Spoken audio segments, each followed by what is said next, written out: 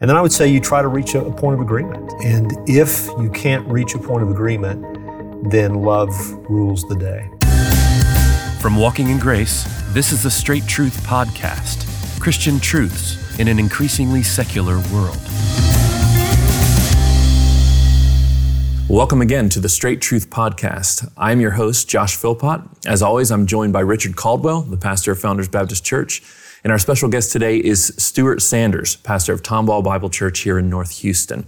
As always, we invite you to leave a comment for us, and then we get to know your thoughts as we address these important issues. Pastor, let's paint the scenario where you have a husband and wife, and they've had a couple kids together.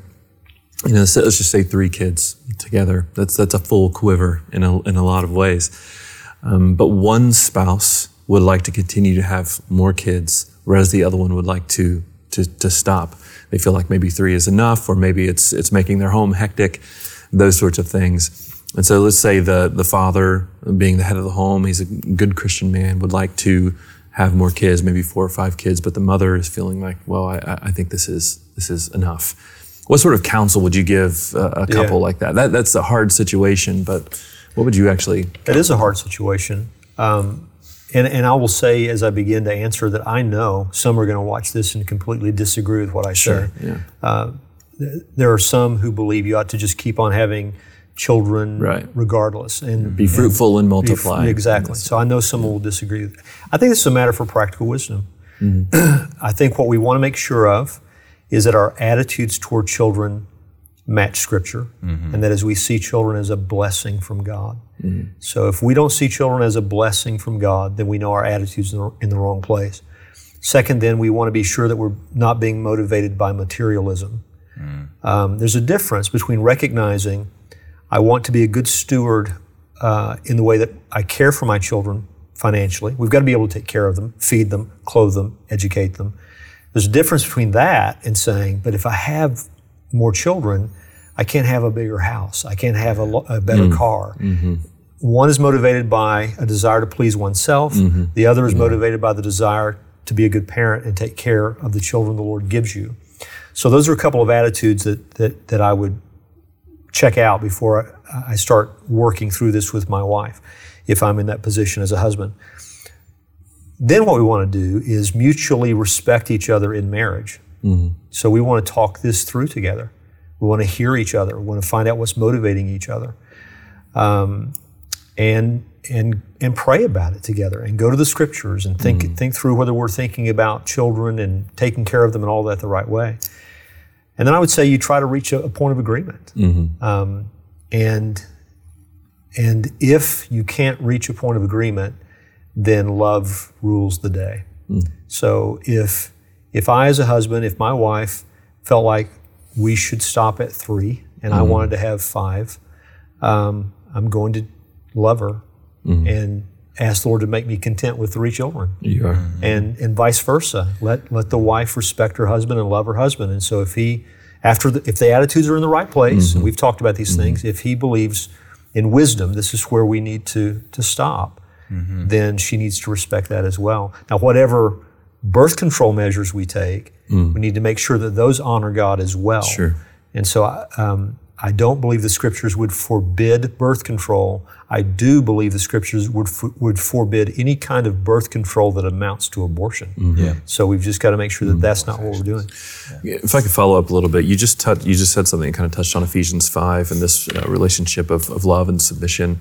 So if the scenario is that a father would like to have more children and the wife would maybe not, is the submission aspect her relenting to his decision to have more children or not? No, I wouldn't say necessarily no, because in general terms, she ought to keep a submissive heart toward her husband. Yes.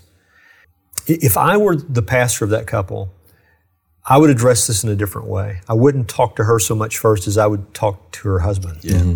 And I would encourage this man to love his wife and to yield on that issue.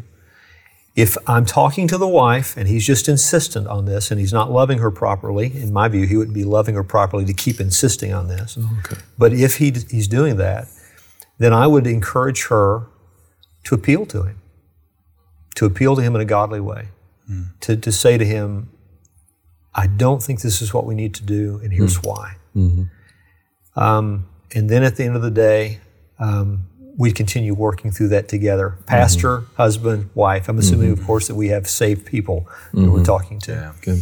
So I just don't want to quickly say submission means you go ahead and have another child, because I don't think that's necessarily true. Yeah.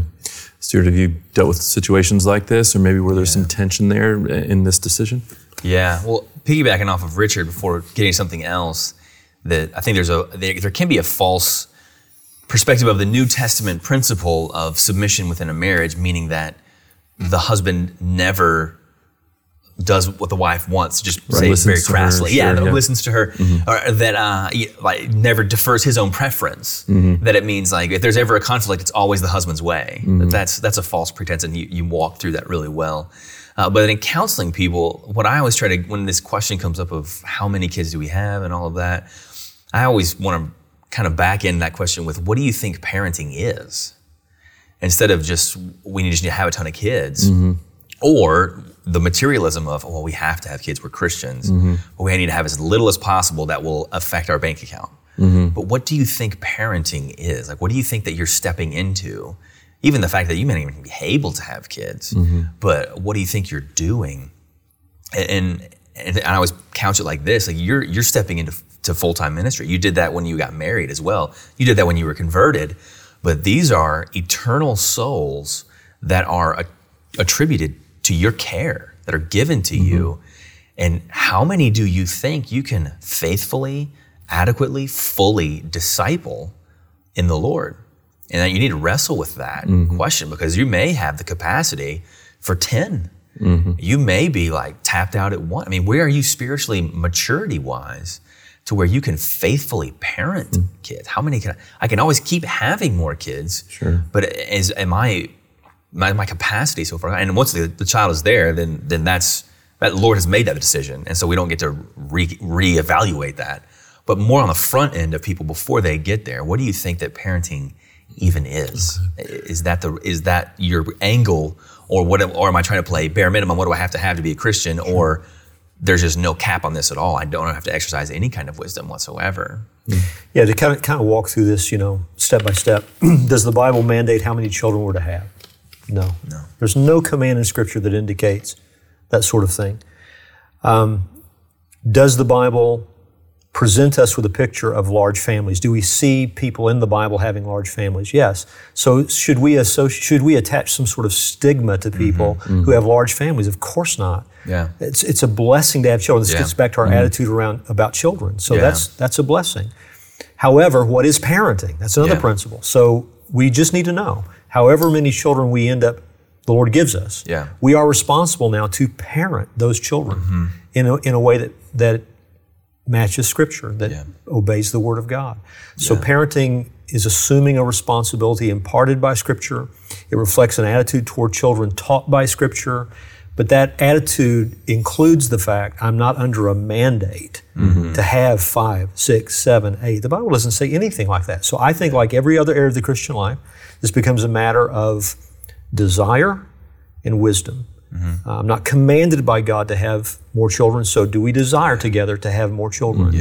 And that's why I think it's a matter of real discussion between the husband and wife, and you're arriving at a place of agreement. Thanks again for joining us for the Straight Truth Podcast. Now, you can find all of our social media channels at our website, straighttruth.net. And so don't forget to subscribe and share this podcast. You can also find us in the podcast feed of your choice if you would like the audio-only version of this podcast. Now, Straight Truth is a production of Walking in Grace Ministries. For more info, go to walkingingrace.org. Thank you.